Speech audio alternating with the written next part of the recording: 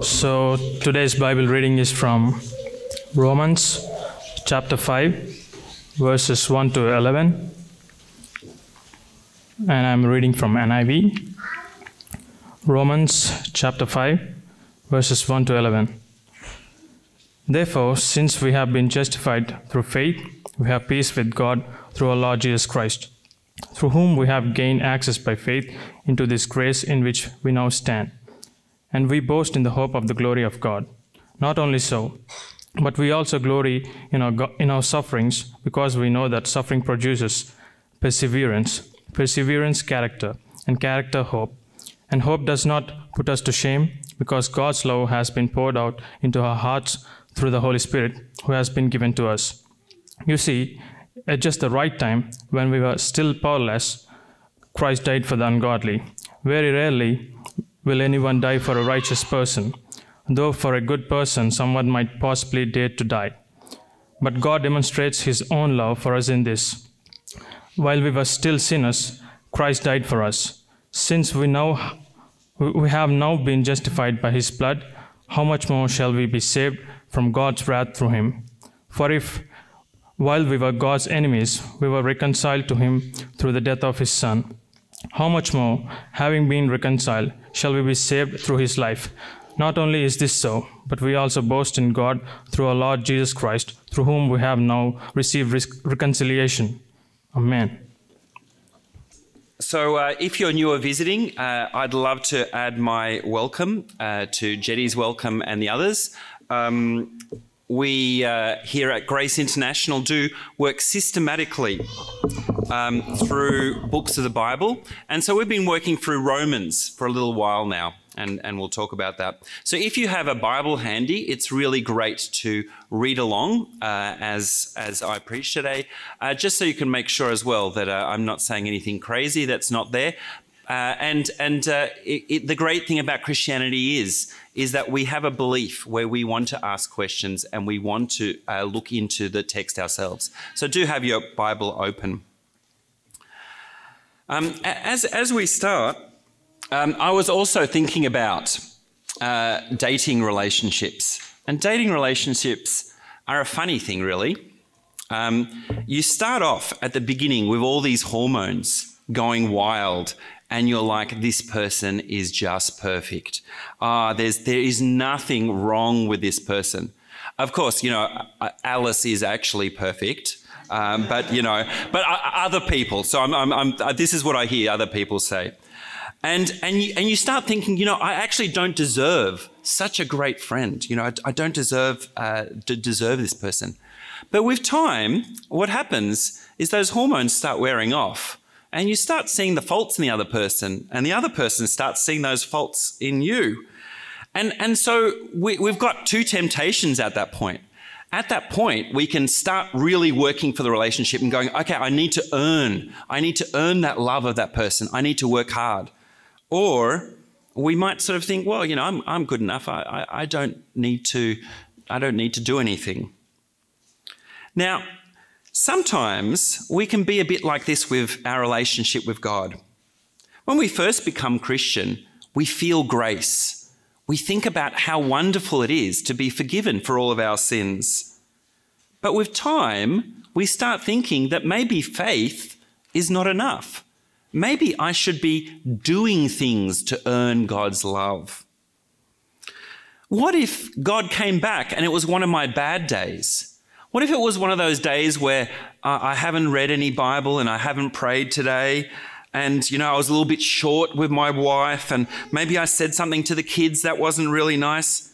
Well, what if Jesus came back on one of those days? Would he say, well done, good and faithful servant? Or would he say, today, I'm sorry, you weren't good enough today? And we can start thinking that way.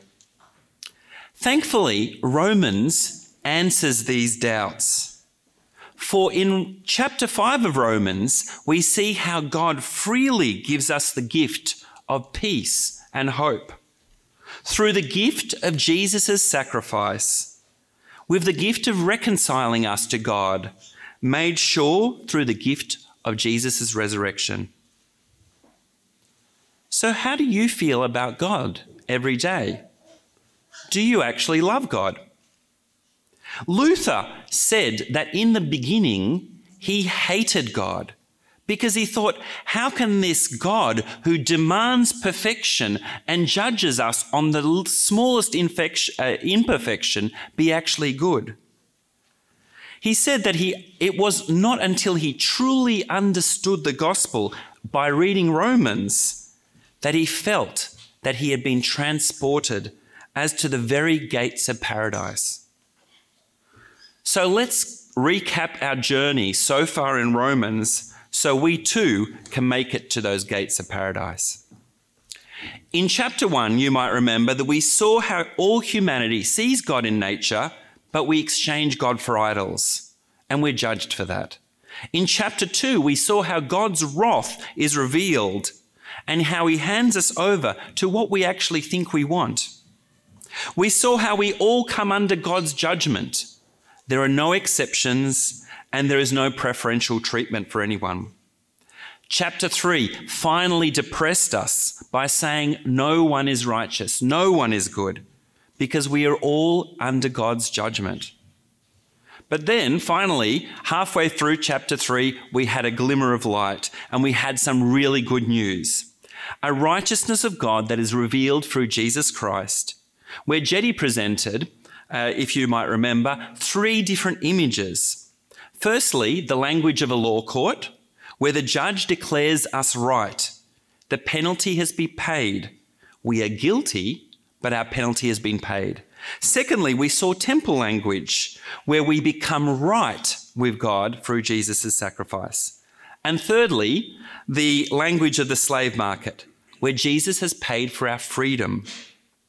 Jesus has redeemed us.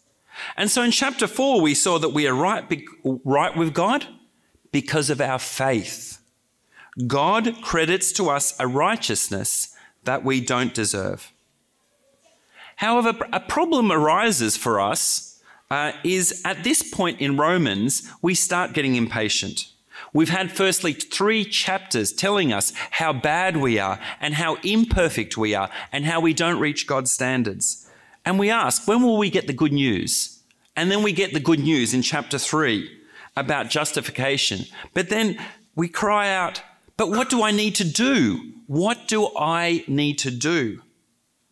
Paul deliberately so far has not said anything about what we should be doing. Not until chapter 6, verse 11, will we get what we need to be doing, and then it's actually about what we should be thinking, not doing.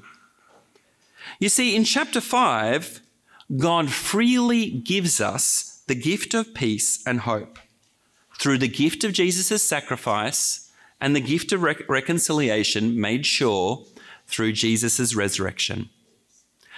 So let's turn to chapter 5, verse 1 now. Therefore, all of that, since we have been justified through faith, we have peace with God through our Lord Jesus Christ, through whom we have gained access by faith into this grace in which we now stand, and we boast in the hope of the glory of God. Justified through faith is what we saw in the example of Abraham and David over the past couple of weeks. We can think of faith as the opposite of sin. I know, we tend to think sin is doing a bad thing, and so the opposite is doing a good thing. But really, sin is not trusting in God, whereas faith is the opposite. Faith is actually trusting in God, depending on God. In verse 1, we see how this peace has now been established between us and God. Now, what is peace? Peace is victory and harmony. There is no real peace after a war. When you need to build trenches or walls, that's not peace. You know, some may say that Latvia has been at peace with Russia since 1991. But the lack of hostilities does not indicate peace. The very fact that we are now putting razor wire and building trenches between Russia and Belarus means that there is no real peace. Peace is when you don't need a fence, because there is such harmony between both neighbours that you don't even need to show where the boundary is. This is what's encompassed by the Jewish word shalom. Now look at verse 1, and we see now. It's present tense. We can have this kind of peace with God now because Jesus has won that for us. He has brought us into the very presence of God, reconciliation, bringing harmony where there was once disagreement.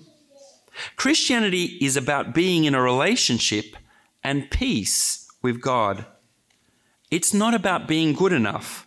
Paul has taken several chapters to show us that we can't be good enough on our own merits. Non-Christians often think they're good enough, but as Christians, we realise we're not good enough. But this has been resolved by Jesus. So not only has my past been dealt with, but I have a hope for the future, a certain hope for the future.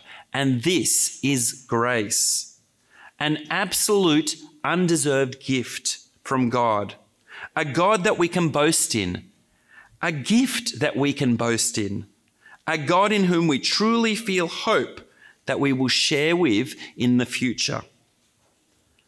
So what does that hope exactly look like? If you're really quick at flicking in the Bible, flick to the last book of the Bible, the book of Revelation. And in chapter 21 of Revelation, verses 2 to 4, we read, Revelation 21, 2 to 4. I saw the holy city, the new Jerusalem, coming down out of heaven from God, prepared as a bride, beautifully dressed for her husband. And I heard a loud voice from the throne saying, Look, God's dwelling place is now among the people, and he will dwell with them. They will be his people, and God himself will be with them and be their God. He will wipe every tear from their eyes. There will be no more death, or mourning, or crying, or pain, for the old order of things has passed away. Hope like this can carry us through anything. Verse 3, back in chapter 5. Not only so, but we also glory in our sufferings, because we know that suffering produces perseverance, perseverance character, and character hope. And this hope, this certain expectation, carries us in sufferings, because we know suffering is temporary. This is not our home. Our hope is in our relationship with God. I remember reading an interview with an author who looked at the survivors of a Jewish Holocaust, and he was fascinated with what kept people going in the darkness. He found that it wasn't fitness, it wasn't intelligence, it wasn't education, but it was hope.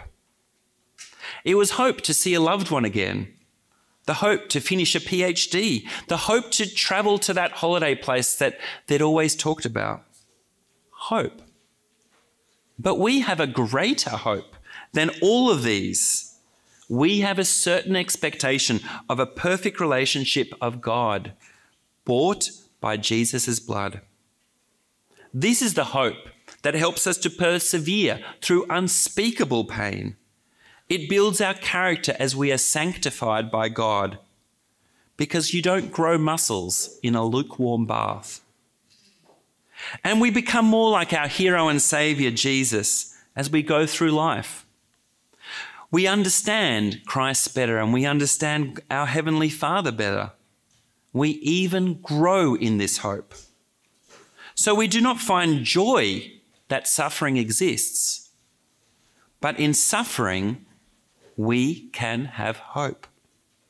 For suffering produces perseverance. It's a focus that helps us to realign what our priorities are in life. This leads to character, which is a knowledge of us being tested. And this, verse 3, leads to further hope. One of the training exercises that the SAS do, an elite British Army unit, is they give the soldiers full heavy packs and they make them walk-run for 40 kilometres. And when they get to the end, there's a truck which will take them back to the base. And they start taking off their packs and start getting ready. But just as they are about to climb onto the truck drives off and they tell them, you have to walk another 40 kilometres. It's a task designed to break the will of the weak. But it also builds trust. It builds perseverance. It builds character. And it builds hope in yourself, your fellow soldier, and your officers. Now, God doesn't try to trick us like the SAS do, but he lovingly helps us to build perseverance, character, and hope. And unlike the SAS, God is with us in that journey. And God is there at the end, waiting with his open and loving arms. So in Hebrews chapter 12, verses 10 to 11, we read, "Our parents disciplined us for a little while as they thought best, but God disciplines us for our good, in order that we may share in his holiness. No discipline seems pleasant at the time, but painful. Later on, however, it produces a harvest of righteousness and peace for those who have been trained by it." What do you grow closer to in your suffering? Do you grow closer to a knowledge that you can do it? Or do you grow closer to your God, your Creator and your Saviour? This means that we can glory in our sufferings. The ESV translates it, we can even boast in our sufferings, because God is changing us as he carries us through our suffering with hope. And so we have a gift of peace and hope in the past, because we know we are forgiven of our past sins. We have the gift of peace and hope in the present, because we have hope in our suffering. And we have the gift of peace and hope in the future, because we have a certainty in the relationship with God our Father. But how do we know we can actually trust God? Verse 5. "And hope does not put us to shame, because God's love has been poured out into our hearts through the Holy Spirit who has been given to us." God's love is sealed in our hearts by the Holy Spirit, who allows us to hear God's voice in our suffering. We are not alone. C.S. Lewis talks about the idea that God whispers to us in the everyday, but God shouts to us in our suffering. In the good old days, you tuned your radio with this really big knob on the side, and you moved it around and it helped you to get right onto the station. The Holy Spirit is this dial. It helps us to tune into station God. Notice also verse 5, we have the word poured. It's not a little drop or a whiff of God's love that he puts in our hearts, but God generously pours love into our hearts. He's not like the parent who to the toddler puts in a tiny, tiny bit of soft drink so the child doesn't get too much. God's like the fun uncle that fills that glass up right up to the brim and sends the child crazy. Interestingly, you may have also noticed when Nissi was reading our section in chapter 5 that we see all three persons of the Trinity in this section. We see the Father, we see Jesus, and we see the Holy Spirit. But file that away for another sermon. So, if we don't really understand grace and God's gift, it leads us to have a flimsy assurance of our own faith. and our own salvation. The Holy Spirit reminds us, if you are a Christian, you are a perfect one. Because it is not about what you do, but it is all about what Jesus did. Every day, preach that gospel to yourself. Because our parents, to some extent, and society will always preach a gospel of works. So remind yourself that God freely gives us the gift of peace and hope, and we receive this gift through the gift of Jesus' sacrifice, made sure through Jesus' resurrection. Verse 6. You see, just at the right time, while we were still powerless, Christ died for the ungodly. Very rarely will anyone die for a righteous person, though for a good person someone might possibly dare to die. But God demonstrates his own love for us in this: while we were still sinners, Christ died for us. In Australia, and I don't know how it is in different places where people come from, there is an embarrassing moment where kids choose teams. And basically how it works in Australia is you choose two captains first. Generally, they're either the most talented players or the two popular kids. And everyone else stands against the wall and they take turns in choosing someone for their team. And it starts off something like this. Okay, I'll take John because he's really good at basketball. Oh, you took Tim. Oh, I wanted to take Tim. Okay, I'll take Tom because Tom's really tall. And this goes on and on and on until you're left with 2 or 3 kids on the wall. And then it changes. It changes to something like, no, you take the Butterfingers. You have them on your team. No. That's all right. You have them on your team. I want you to have more of an advantage. You take them. And no one wants to take these kids. Remember, in Romans chapter 1, chapter 2, and chapter 3, we learnt that we're that smelly kid.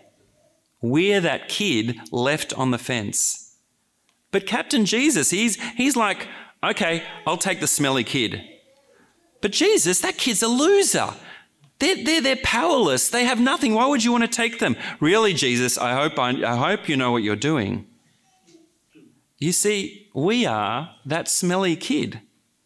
Now, I need to talk especially to the guys here, because most ladies look in the mirror and they see their own blemishes. But you know, Jesus just chooses you despite your blemishes.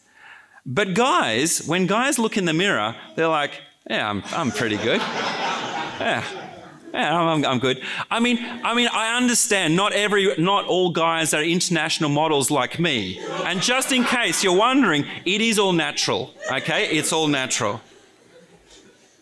But guys actually sometimes delude themselves in this.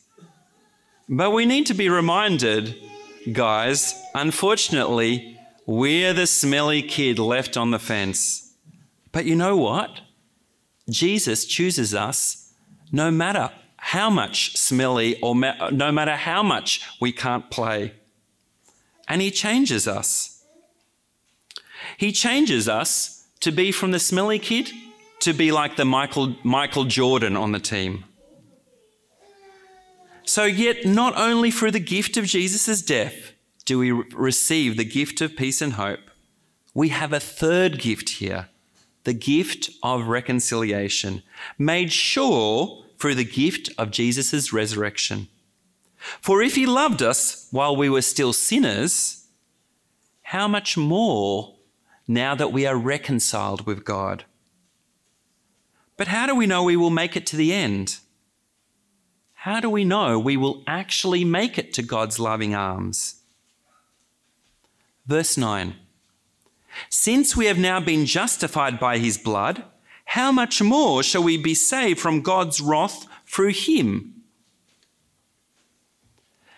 An Australian preacher, David Cook, explains that many in the world think you are actually justified in your death. When you die, you go to God and he says something like, oh, you know what?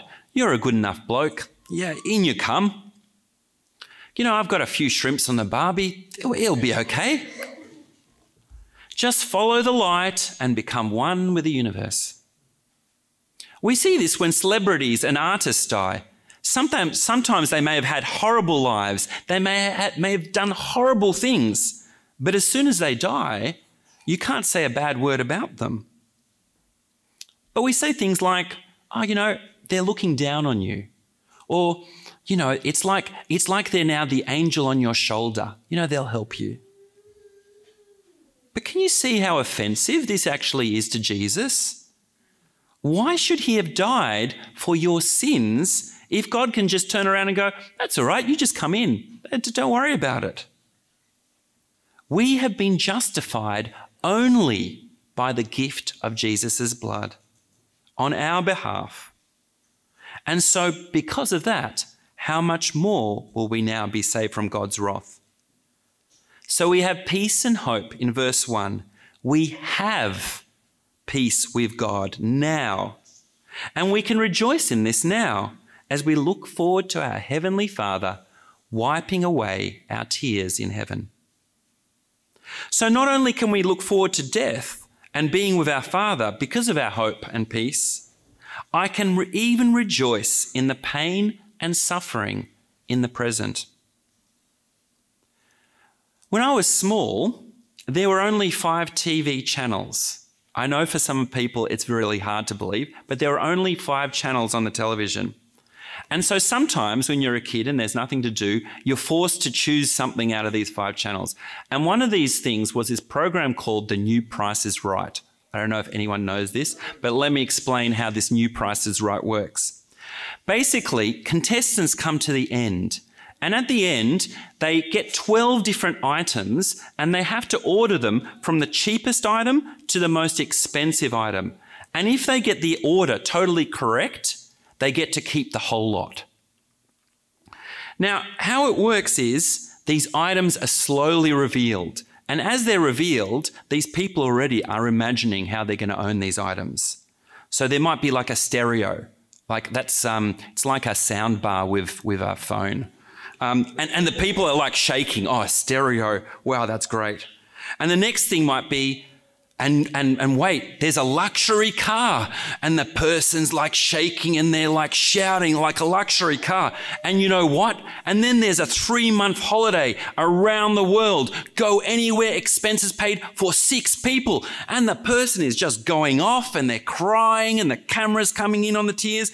And then a new home in a really great suburb and the person's just going off. You see, we don't have to actually win a competition to get our gifts from chapter 5. Because you know what? We've got the gift of peace and hope. That's really cool. And you know what? We've also received the gift of Jesus' death and his blood, which has washed us clean. Like, whoa! But wait, there's more. There's the gift of reconciliation and the resurrection of Jesus. It's like, whoa! And we don't have to win any competition. Verse 10. For if, while we were still God's enemies, we were reconciled to him through the death of his Son, how much more, having been reconciled, shall we be saved through his life? As a parent, you love your kids a lot. You carry them as babies and you have no idea when they have no idea what they want, and they are screaming and they're shouting and you're doing the rocking and you're singing to them and you're praying over them and you hope that God will bless them in their adulthood. When they're toddlers, they reach a point where they think they can earn your love back. I used to hate Father's Day because the kids would make breakfast. And generally breakfast in bed would be burnt toast with every jam and marmalade and Nutella onto the bread, thicker than like a 1970s shag rug. And they bring this to you in bread with such pride and such appreciation. But I remember once a child saying, Do you think I can actually watch television more today because I made you breakfast today? You see, we've been reconciled with God. Paul has been reminding us through the second half of chapter 3 and 4 that we can't earn our way there. Our burnt toast and jam just doesn't cut it. It's not good enough.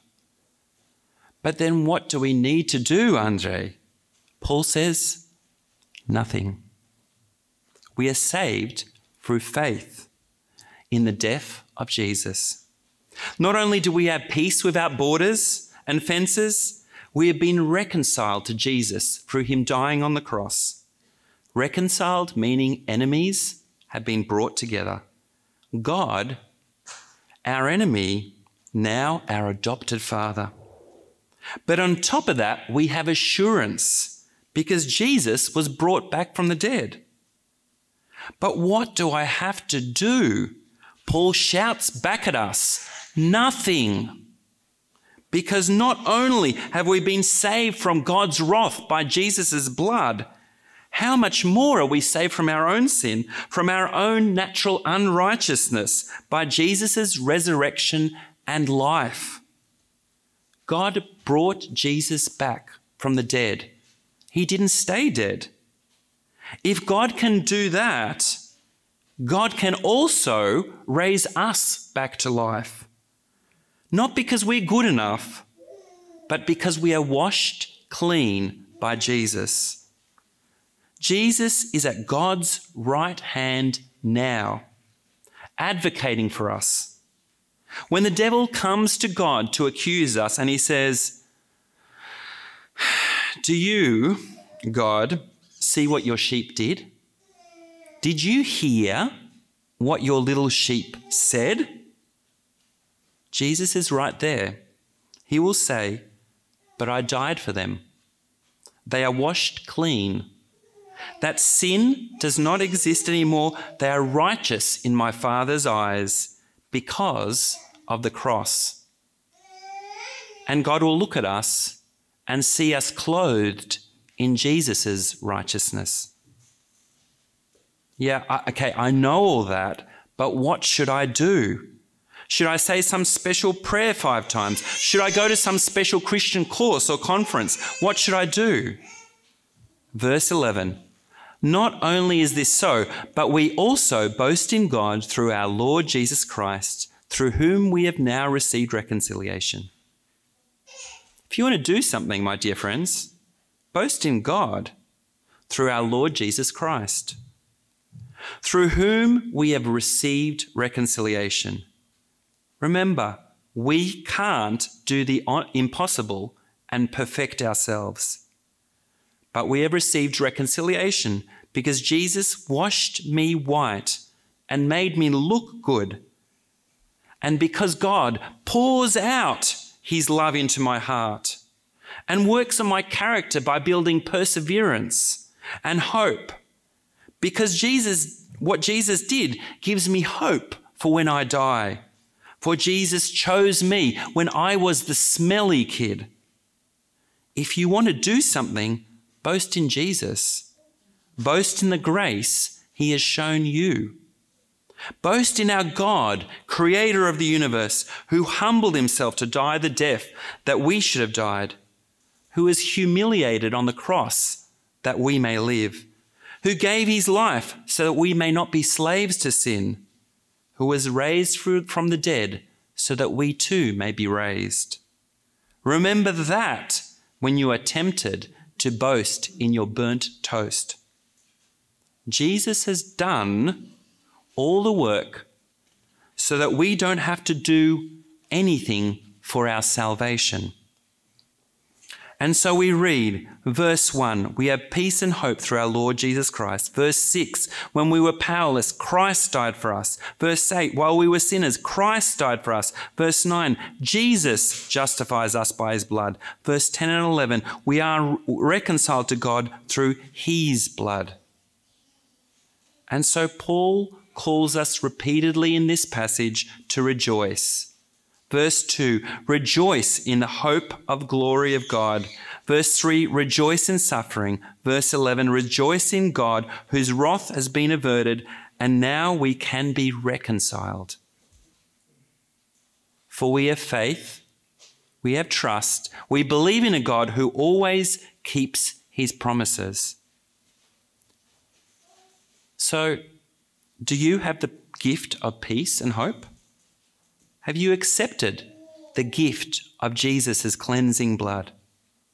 Are you living with the gift of reconciliation made sure by the risen and resurrected Jesus, the one who loved you while you were a sinner, the resurrected Jesus that can bring you peace with God and eternal hope?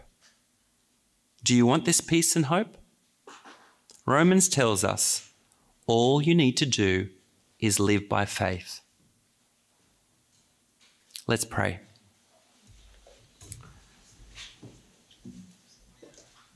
Father God, thank you for your gifts of peace and hope, which you have lavished so freely on us. Thank you that you pour out your love into our hearts by your Holy Spirit. Thank you that Jesus died our death so that we may be made right with you.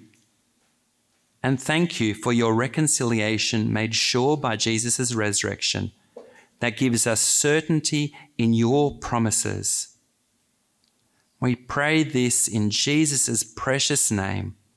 Amen.